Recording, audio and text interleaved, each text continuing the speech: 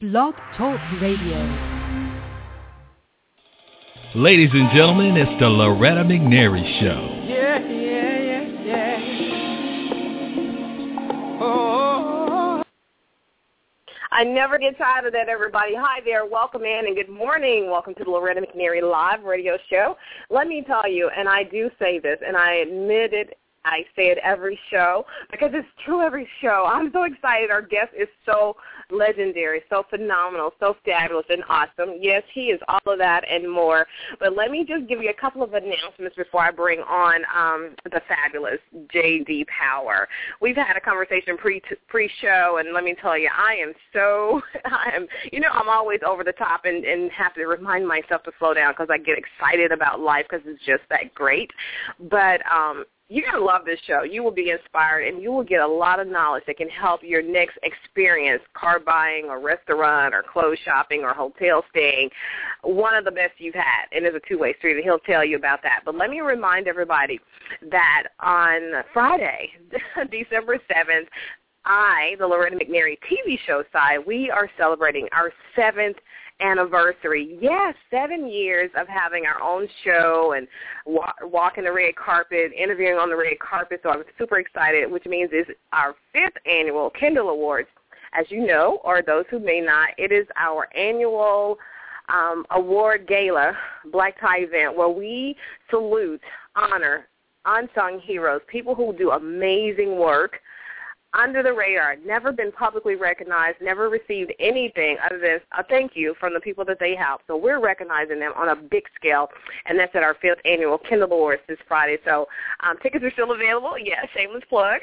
So go to KindleAwards.com, and remember, not only do you get to have a good time and help honor and salute people who work hard for us, but you are making your donations go toward a worthy cause of girls and boys in our community, offering the programs so that they can have self-esteem, leadership development skills, entrepreneur, and philanthropy engagement. How about that? So KindleAwards.com is the place you want to go to get more information. Okay, without further ado, let me tell you about my guest. I'm super uber excited. You know that's my new word, right? You hear it all the time, and I hear a lot of you using it now. Okay, so the man who revolutionized the auto industry. This is he's my guest today. Yeah, formed at James Dave Power III's kitchen table in 1968, J.D. Power and Associates revolutionized the auto industry, a name synonymous today with improving overall car quality and customer satisfaction. Dave Power help the auto industry truly understand the value of listening directly to the voice of the customer. His mission would not only change how the auto industry operated, it affected the way nearly every manufacturing and service industry sought out and responded to customer feedback. I could go on and on and on about his bio and all that information, but wouldn't you rather hear from the man himself? I agree. Me too. Everybody, welcome to Loretta McNary Live, the phenomenal, incredible, legendary Dave Power. Hello, Mr. Dave. Welcome back. I thank you for having me on. I've been introduced several times over the years, but that was the best introduction I could expect. Oh, see, you know customer service to a T is always about the other person, right? Just like right. Marriage. They said the best secret to a long-kept marriage is to always make it about the other person. So you get that. You get so many points today, Power. You get so many points today. Okay, so back in 1968, what was happening that you decided you needed to take a stand? What happened? Was it in your life or somebody's life you heard about that had an issue, maybe buying a car? What was going on? Well, I had worked at Ford Motor Company, my first assignment, and I wanted marketing, and they said, no, we're emphasizing the financial aspects of Ford Motor Company, and would like you to go to Ford Tractor Division. And I said, oh, boy, I don't know whether I want that. But as it turns out, I was the only trainee in the company at the time, and I got experience extraordinaire. It was just tremendous. And Ford Tractor was in deep trouble, going out of business because they didn't keep up in tune with the changes going on in the farming industry at that point in time. This was back in 1959. So I really got an education on-the-job training. And one of the first things I did was to do an audit of the tractor dealers who had just completed a 3-month contest to sell more tractors and implements. And evidently, we found out through the record keeping that they were taking credit for selling some of the tractors that were still standing on their lots. So I was sent out in Michigan to audit the tractor dealers, and then went from there to Illinois, and then Ohio, and then down into West Virginia, North and South Carolina. So I got an experience without really having the training. I learned on the job. And tractors, right? It's not as glamorous as selling a Ford automobile. So you have to change your entire mindset and what you really want to do to sell tractors, and then you find out that it's not really totally at first about selling the tractors, but auditing the sales or unsales of tractors. Yes, and it was an experience that I don't think I could have gotten anywhere else. And I saw how they were going out of business. And that's when I decided, after a year and a half on that job, I could see that I had not much of a future there. And so I ended up finding a job with the advertising agency for McCann Erickson's market research arm, and went to work on the Buick account. So I got experience first at Ford and now at General Motors. And it was another outstanding experience because the industry had just gone through a deep recession and was trying to recover. Wow. So you go from one bad ship to another, seems to me. But like you said, there was no other way to get experience. Yeah, absolutely. Absolutely. In 1959, early 60s. Okay, so we kind of fast forward through all that was going on with lack of sales and you having to, do different things. So again, my question, so now that you've done that, so what was going on in your head when you knew the automobile industry was having those kinds of issues and that, the sales weren't there, so that meant the money for a salesperson wasn't there? Well, I in doing market research for GM, I found out that the research results were actually screwed, I guess. They were really telling what a good job Buick was doing. And you could only work for one company in an industry in those days if you were doing market research because they kept it all in-house. And so I found out that it was a very frustrating experience for me trying to give them the straightforward information. And that's when I decided to leave Detroit and ended up eventually in Los Angeles. And that's when I got awakened to something else. I was working for McCulloch Chainsaws at that time, and my roommate from Wharton, University of Pennsylvania, came out from Rochester, New York, with two of his friends, and they had just quit their jobs, one with GE, another with Xerox, who was headquartered in Rochester, New York at that time, and the other with Kodak.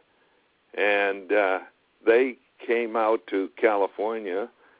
I went to dinner with them, and I said, what are you guys doing? You quit your jobs, you have families, and I couldn't believe it. And they said, well, this is back in January of 1968. And I said, well, what are you going to do? And they were out in California to speak with the aerospace industry because they had the idea that they were going to measure utility meters at each of the homes by satellite. Now, this isn't back in 1968.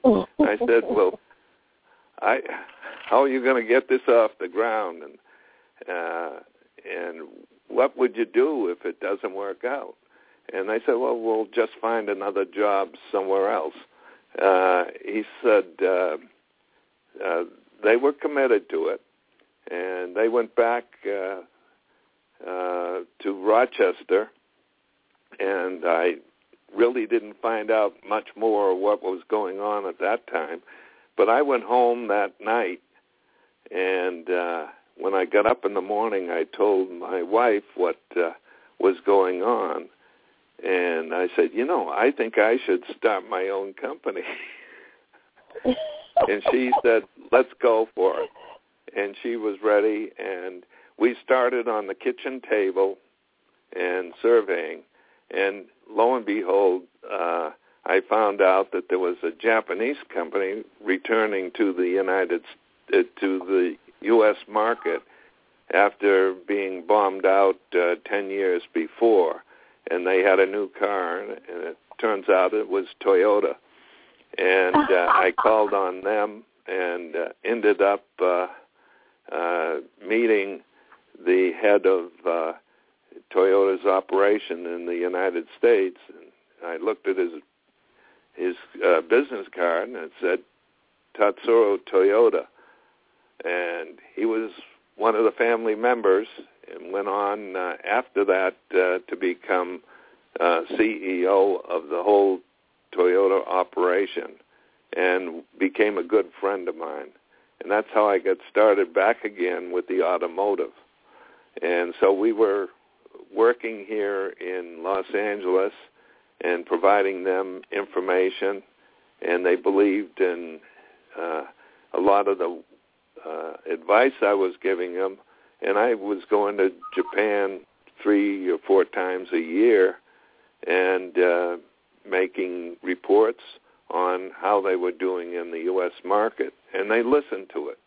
And this was a breath of fresh air for me. And that's how we got started in the automobile industry.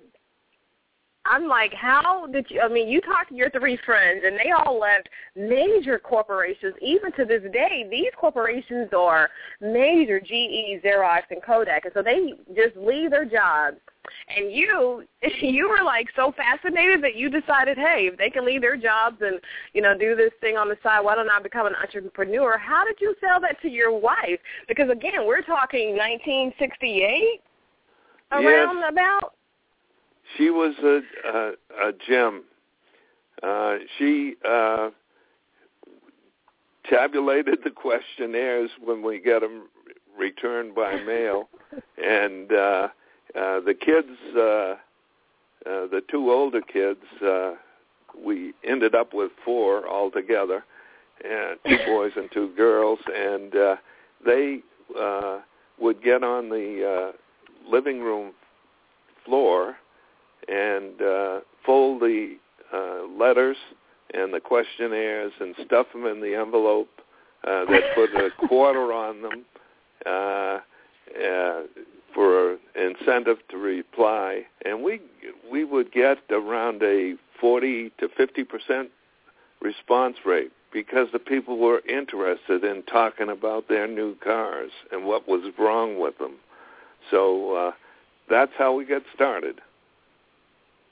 Oh, I love that. And how, because now I don't feel so bad about having my children work and, do things that normal children weren't able to do or had to do in our family business. And I guess now my dad, too, because that makes me a second-generation entrepreneur. Now my children are third. So I can relate to how you had them on the floor, filling out, put stuff in envelopes and putting quarters in there. And that teaches our children values and responsibility, and it helps them become more successful, I think, if they have to work, in our businesses as, early ages. So I really love that in your four children. I'm sure they probably didn't like it all the time then, but they can probably appreciate it now. Because one of your sons actually, or are they all involved? I know number 4, well, J.D. Power number 4 is involved. Are any of your other children involved as well? Well, they were. I sold the company to McGraw-Hill in 2005, and they stayed on, and I stayed on for about 4 years. And we finally decided that we weren't necessary with the way the McGraw-Hill people were running the business, and so we formed a family office. And one of the main reasons I sold the company was my wife had passed away from MS in 2002, and we were she was a big loss for us, and we decided then and there maybe we'd better sell the company, and we devote a lot of our time to now a family office, and we have a foundation, and the foundation is the Ken Rose Kitchen Table Foundation, and that was based on where Ken Rose was the address that we lived at, and that's what we look forward to now is one of our major donations is made to the MS Society, and several others into the education field and medicine. So we're spending a lot of our time working in the philanthropy area, and I think it's been worthwhile for our whole family. Awesome. I read that you're in your early 80s, but talking to you, I don't know how you're supposed to sound when you're in your early 80s, but I just wouldn't imagine that your voice would be as strong as your voice is today. So I just want to say kudos to you on that. And I'm one of those people, it's the little things that fascinate me. You've had an amazing life thus far, and of course you have even more left to live. But I look at those little things, and I look how even when you're talking about your wife, how we can feel the love and the good energy that you still have for her. And when you mentioned about her going on ahead of you in 2001, 2002, how I could feel your pain still because of your loss. But oh my goodness, I know she's just danced around heaven, just smiling at you now and so happy about it. So, but I'm remarried now, and we just celebrated on Thanksgiving. My new wife, Joan, it's our 10th anniversary, so time marches on. And it does. She was a friend of my wife and our backdoor neighbor. And as it turns out, she thought I was a snob because I was never at the local events, the neighborhood get-togethers. I was always traveling. So life goes on. Life goes on, and that in itself is an amazing story because, you know, I'm more interested in people who don't get caught up in the Loretta McNary Kool-Aid. You know what I mean? So yes. I know that when I am married, it will be somebody who's like, okay, that's fine what you do. I'm really happy about that. But either you're going to be my wife and be a wife, or you're going to be, you know, I'm not drinking the Kool-Aid until, you know, that won't be like the first thing they like about me. It will be so secondary, and that's what I'm hoping for. It sounds like Joan has figured that out too, that what you do and who you know, for a living is so secondary to the man that she fell in love with and wants to be married to. Yeah. So that's pretty cool. That's pretty cool. And she's had, her husband died at a relatively early age. He was in his early 50s. And so we've got now 6 children. She had 2, and I had 4. So we have 6 children, and maybe it's so far 12 grandchildren now. So, again, it keeps us busy. It keeps you busy and so alive. So now let's talk about some of the lessons that you actually learned and then how you were able to pass it on, because I not only to Toyota but to other automobile makers, and we kind of joked about, you know, that we have like 2, we make 2 cars out here in Memphis, Tennessee, and I told you, but we buy about 100,000 cars here.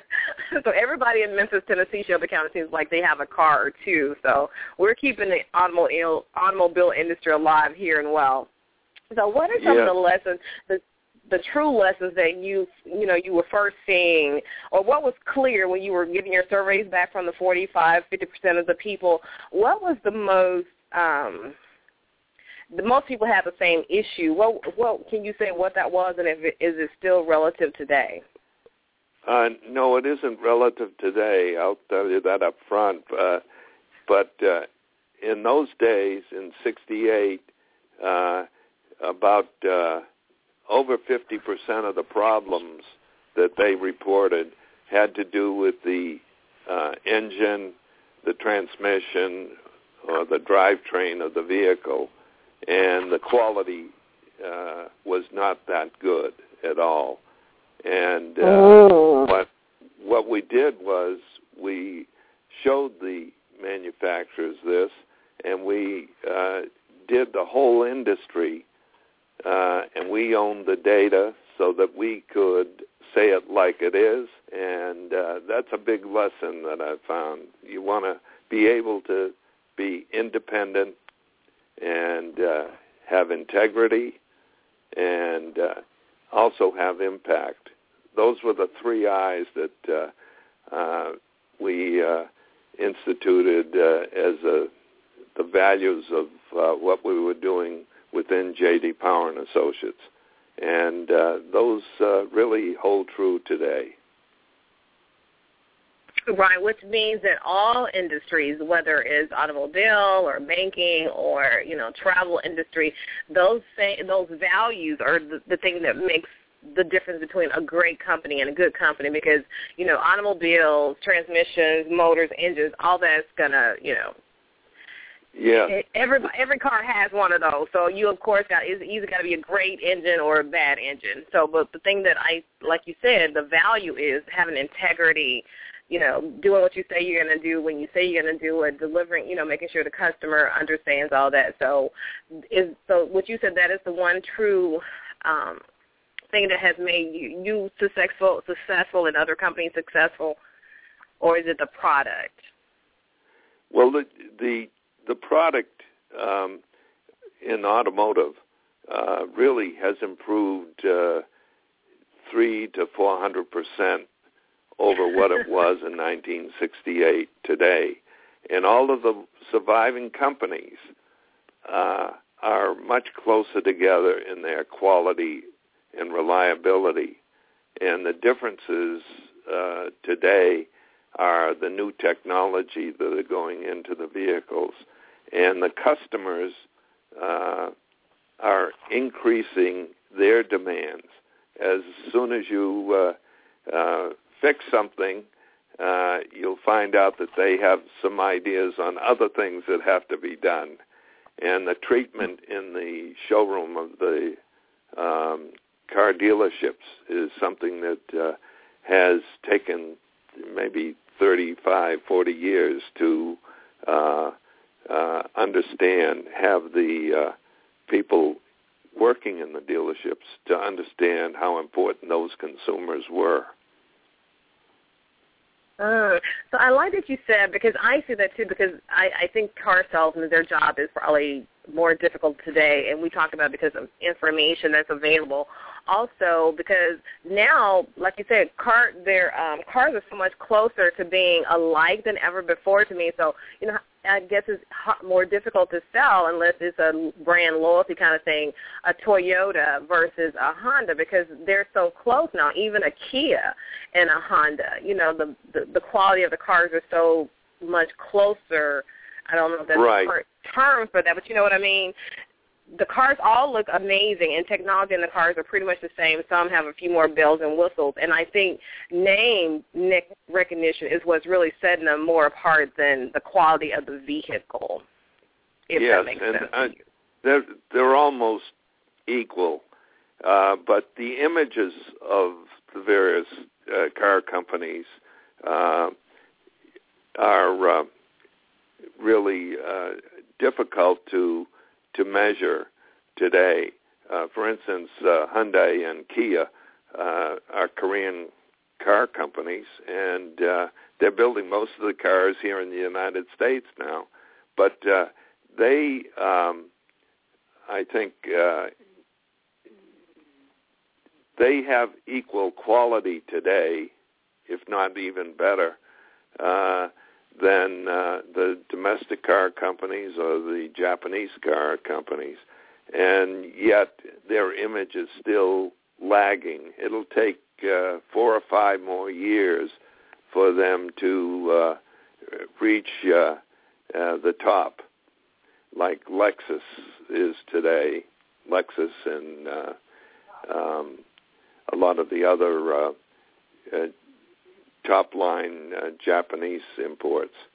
So it evens out, and yet there's room to keep improving.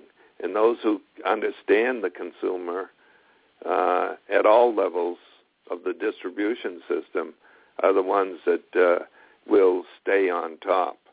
So it's great for the consumer today.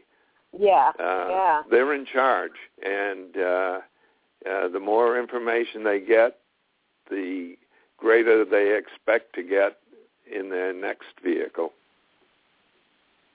Wow. So do you think the customer experience is different, like for a BMW 700 series customer as opposed to Kia or a Hyundai customer experience? Because we agree, the cars are, potato to me today. So are the customer experiences a little different? Do you, in your findings, have you seen that BMW car dealership, their customer service is better than, say, Kia, or is it usually the same?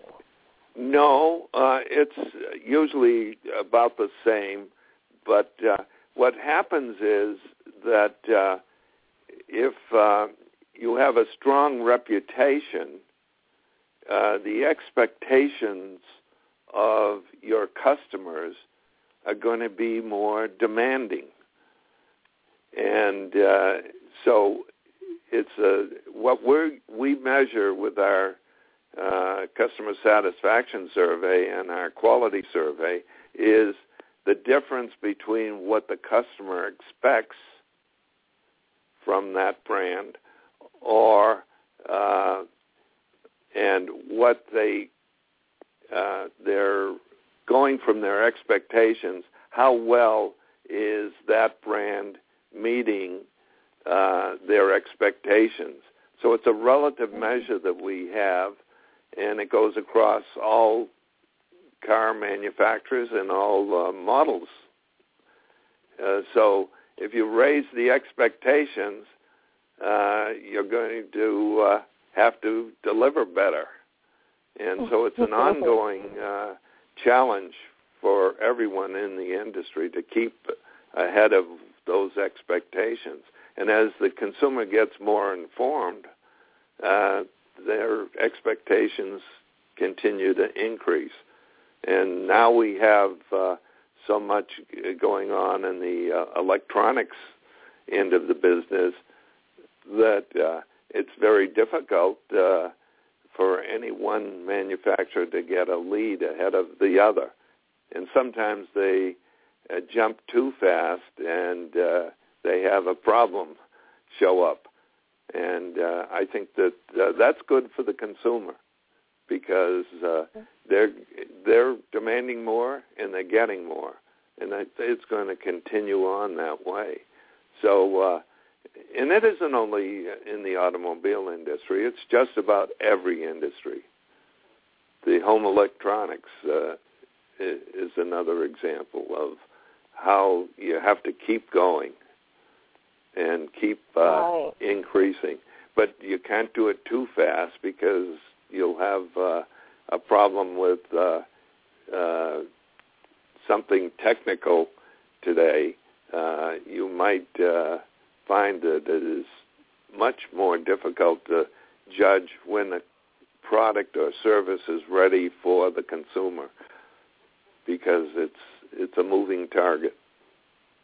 Yeah, that's probably making the recalls more often and being more drastic, I guess, because people are trying to, beat the next brand of car, automobile, or the next brand of technology. So how did you all make the jump? Were you asked to go into other industries, or you decided, hey, this is working so well in the automobile industry, why don't we go into the hotel, lodging, transportation, electronic industry? How did you go from strictly being, or were you always more than just automobiles?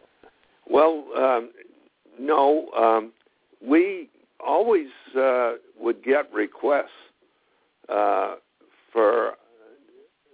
to do a survey of a particular industry. The automobile insurance is an example. And they'd ask us to do it, and we said, well, we're not going to do it just for your company. We have to do it across the board for everyone that's competing in it. And in that way, the consumer gets what they're hoping for in their expectations. So it's an interesting thing. We've had more requests. The hotel industry came to us and asked us to do it. And it's been an education for us to get working on these things. And we think that there's some, well, for instance, we went into the computer industry when personal computers were first in vogue in the late 80s and early 90s. And this first survey we did, the top one turned out to be one that nobody in the industry would have expected it. And it was the Dell computers.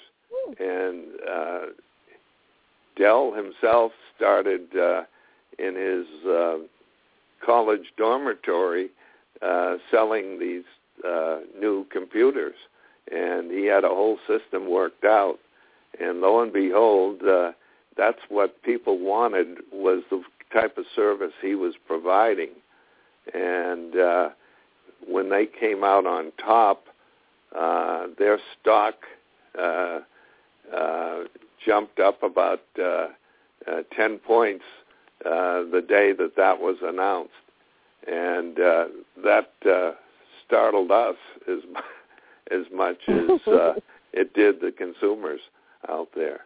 But I think that we find that the computer industry is moving so fast, even our research can't keep up with what's going on. And we found that we had to do an evaluation whether to continue in the computer industry, and eventually we dropped it. because they were working on the next product, and they weren't interested in the older product that they had out in the marketplace. So we would pick and choose which ones we spent more time with. The hotel industry is though a great one, and it was the people in the luxury hotels that really helped us understand the marketplace there, and that has been an interesting one. Another one would be the airlines. And before we talk about the airlines, let me tell you, I am actually a recipient via Hilton Hotels of a couple of J.D. Power Associates Awards. I work for the Hilton Corporation, so I have like 2 of those awards, and I have them proudly, let me tell you. Oh, and so that's why I was great. confused. I'm like, this is an automobile thing. This is before I knew a lot about it, and your publicist, thank God for publicists, they reached out to me, and I was like, you know what, I have a J.D. Power Associate. Of course I got it, and I get to talk to the actual J.D. Power guy. Of course we want to do this interview. So I'm very proud. I have 2 of them, and they're so beautiful. They're absolutely gorgeous. Has the physical award changed much from when you guys first started doing this in 1968? No, it was the Honda Acura division that when they first introduced the product, the Acura product, they came in first for 3 years in a row, and we had the ad agency from Honda come to us, Acura division, come to us, and they had this little award, a circular award, and they said, if you allow us to use this, we'll turn the rights over to this award to you. And I agreed to go ahead with it, and I didn't like it was a rather plain award, and I decided that I'd get a more official looking, and that's when my son's eventual wife was working for an ad agency in the creative department, and I showed her this clock that was on my desk and asked her to design the tombstone trophy that we have, and she did the design, and it's the one we use today, and this was 20 years ago or more, and we used the trophy, and I was in the background.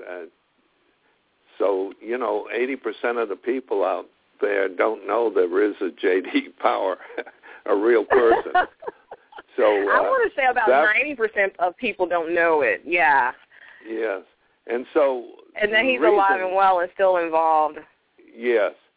And I wrote the book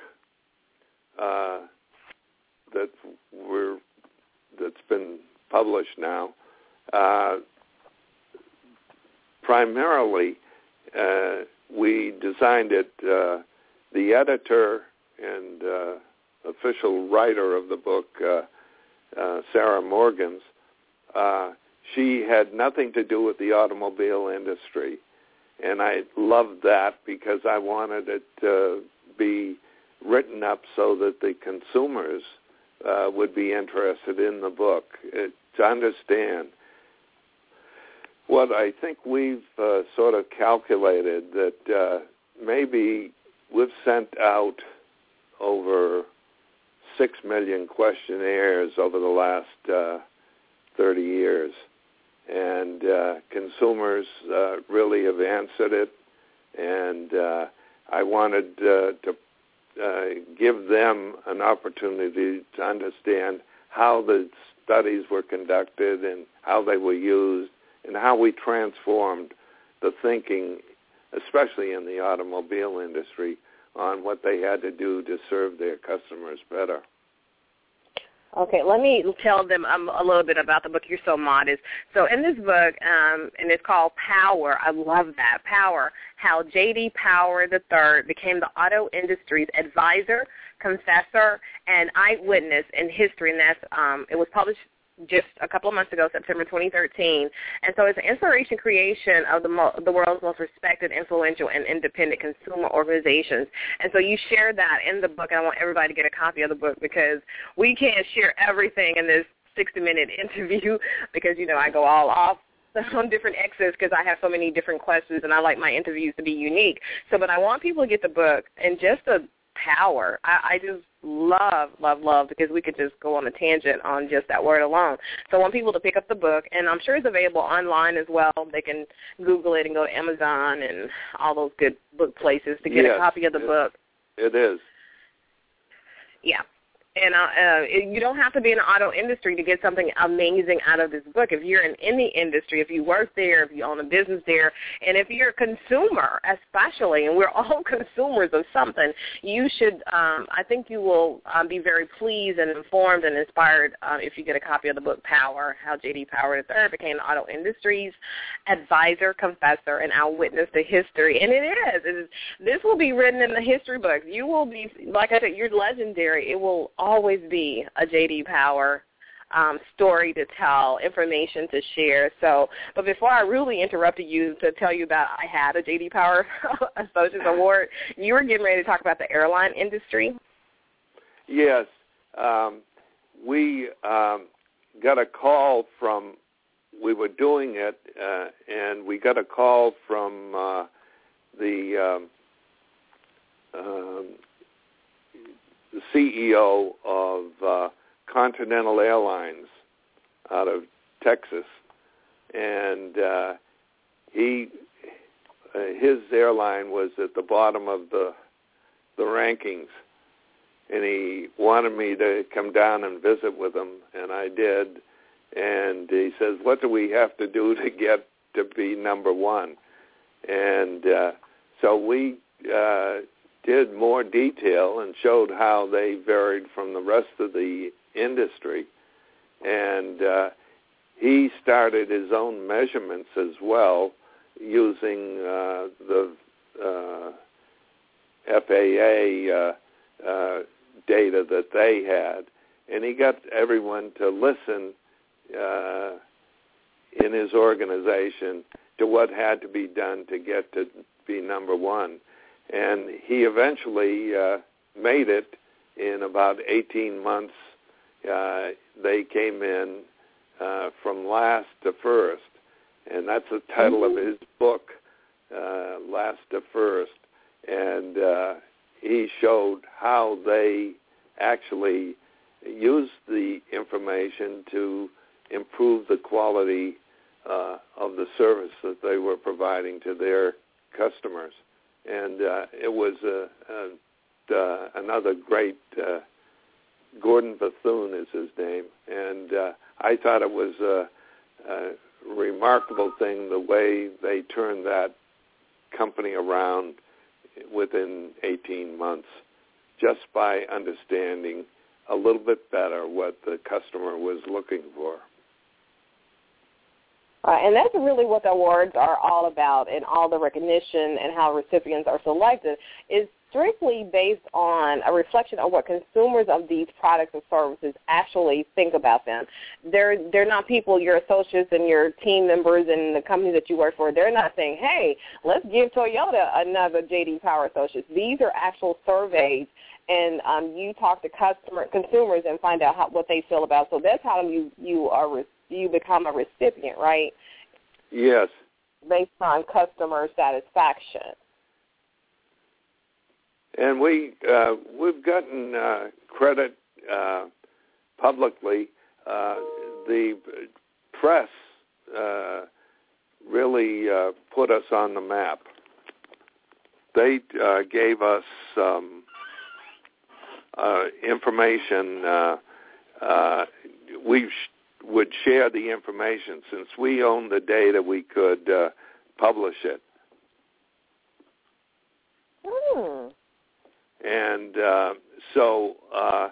we had some interesting things.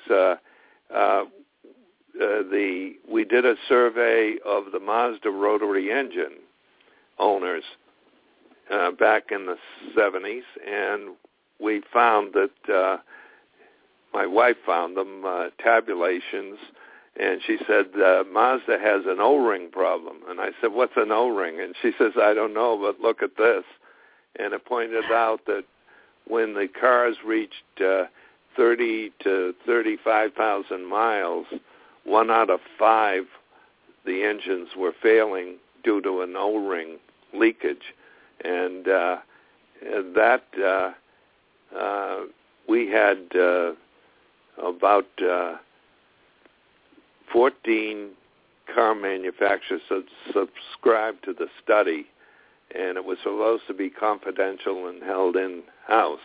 Well, somebody in Detroit leaked it to the Wall Street Journal, and before we knew it, we were on the front page of the Wall Street Journal saying that Mazda has an O-ring problem.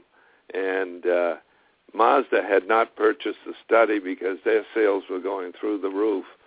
And I got a call from the general manager. I had been trying to get in to see him for 2 years, and finally he's calling me and wanted me to come and spend time with them. And it turned out to be, he said, I want you on our side the next time. And I said, well, it's about time you listened.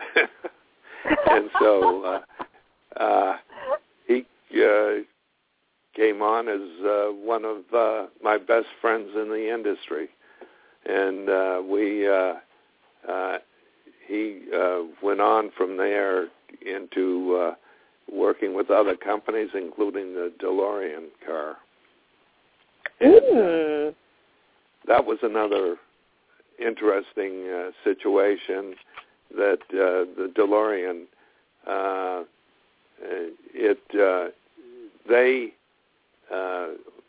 John DeLorean himself really missed the boat in understanding what the customer was looking for. And, of course, he got into a lot of trouble, and eventually the car went out of business. But he actually doubled the numbers that I had shown him in his request for additional funding, and as a result, it backfired on him. So there's a lot of interesting stories, the various car manufacturers. Subaru is one that is another one that I really love their advertising now, the way they've made it a family car and got that image across. And they were a small company, especially in the United States, and they stuck to their knitting and did it right. And today they're right up there with the top competitors. Well, based on your recipients of J.D. Powers, which automobile company has been consistently voted or recognized by consumers as being the best product, the best service, and I guess product and service pricing is always a factor in that? Is it, because I would think the Toyota, because for some reason I just think that Toyota got a second chance with everybody, and it's like they're really taking good advantage of that. So yeah. who Well, the Lexus took over, and they outdid Acura, and they learned a lot from Acura. Being a couple of years behind, they learned how to do it right, and they've been right on the top. But, every company has a problem in keeping up with things, and I think that Lexus and Toyota, of course, they're both together. Uh-huh. And I think that the thing that I found is that Lexus really has been in the forefront, but I had a dealer organization. We formed a dealer organization to get to talk with the retailers, and we had the top 400 dealers in the country. And I can remember back in 1981, we held a conference in Palm Springs, and I had the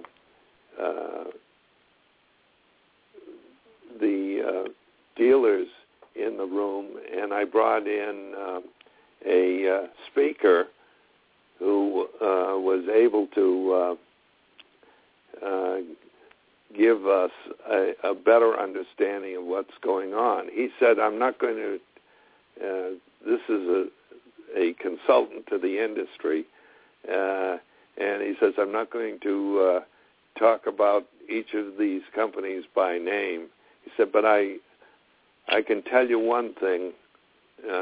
When I asked him to evaluate Toyota's sales strength in the United States, it was going up, and on the other hand, General Motors was going down, losing a point share of market every year, and I forecast that they were going to go way further down, and this is long before what was happening, and to Toyota. And he said he wasn't going to mention either of those two companies by name, but he said, I can tell you one thing, Dave, when the gods want to get even with a company, they send them 40 years of good fortune. And lo and behold, Toyota's 40th year in the United States was a few years ago, and that's when they started having all the problems. And General Motors had gone downhill, and now is on the way back. And what he was saying with that analogy, it was Peter Drucker. He said that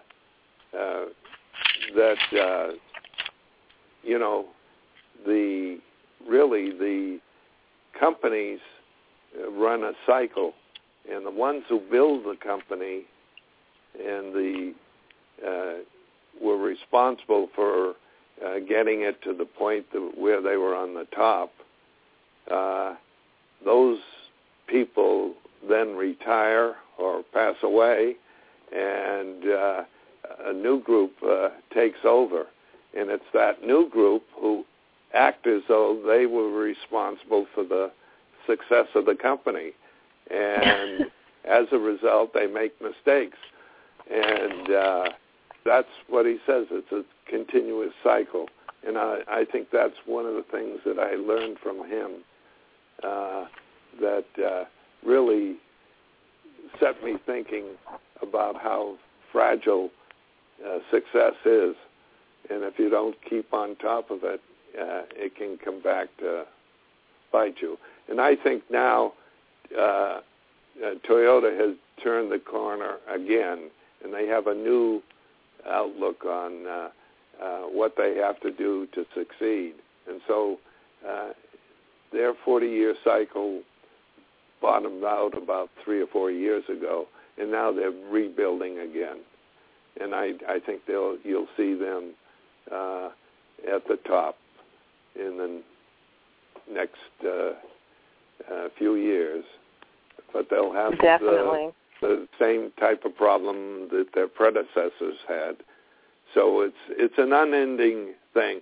But in the long run, it's great for the consumers that you have that kind of competition going on out there, and it makes it them more interested in meeting those customers' needs and their expectations. So in terms of product, we both understand you have to be competitive in sleep design, technology, engineering, and all that. What about we only have a couple of minutes, and so I don't want to get too deep in this. You'll have to come back on the show soon. What sets a company apart other than their sleep design, their engineering, their technology? Because I'm thinking that personal experience of the car buying, process is your salesperson is really key to that. Is that part of what your survey has revealed in any industry, not just automobile? But what's happening now is in the automobile industry, anyhow, is that the consumer is so much better informed than they were in the past that they know more than the salesperson does. And so they want to bypass the salesperson and get the sale overnight, over with in a few minutes. And the Internet is allowing that to happen. So that's another challenge for virtually every industry, the retail business especially. The successful retailers have a lot of challenges out there. They have to keep moving.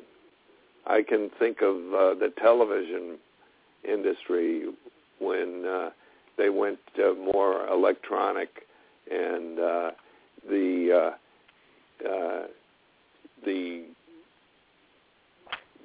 individual television dealers were required in every market, and they had to install the TV set, put an aerial on the roof, and change the vacuum tubes and so forth.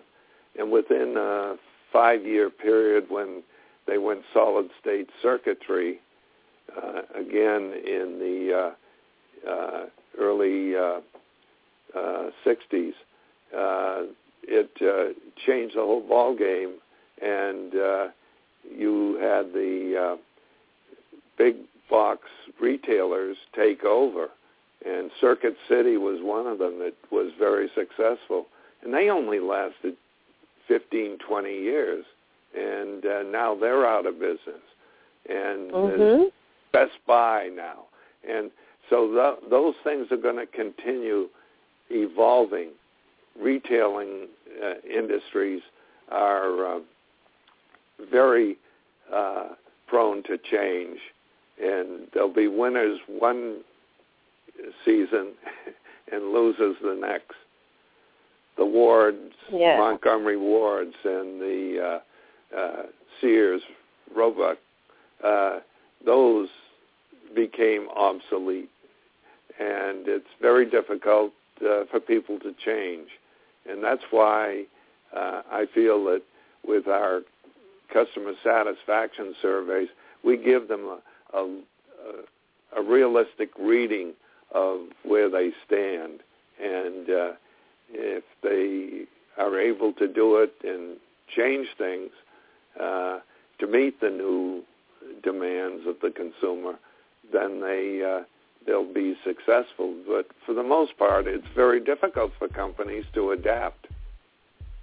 Yeah, I can imagine.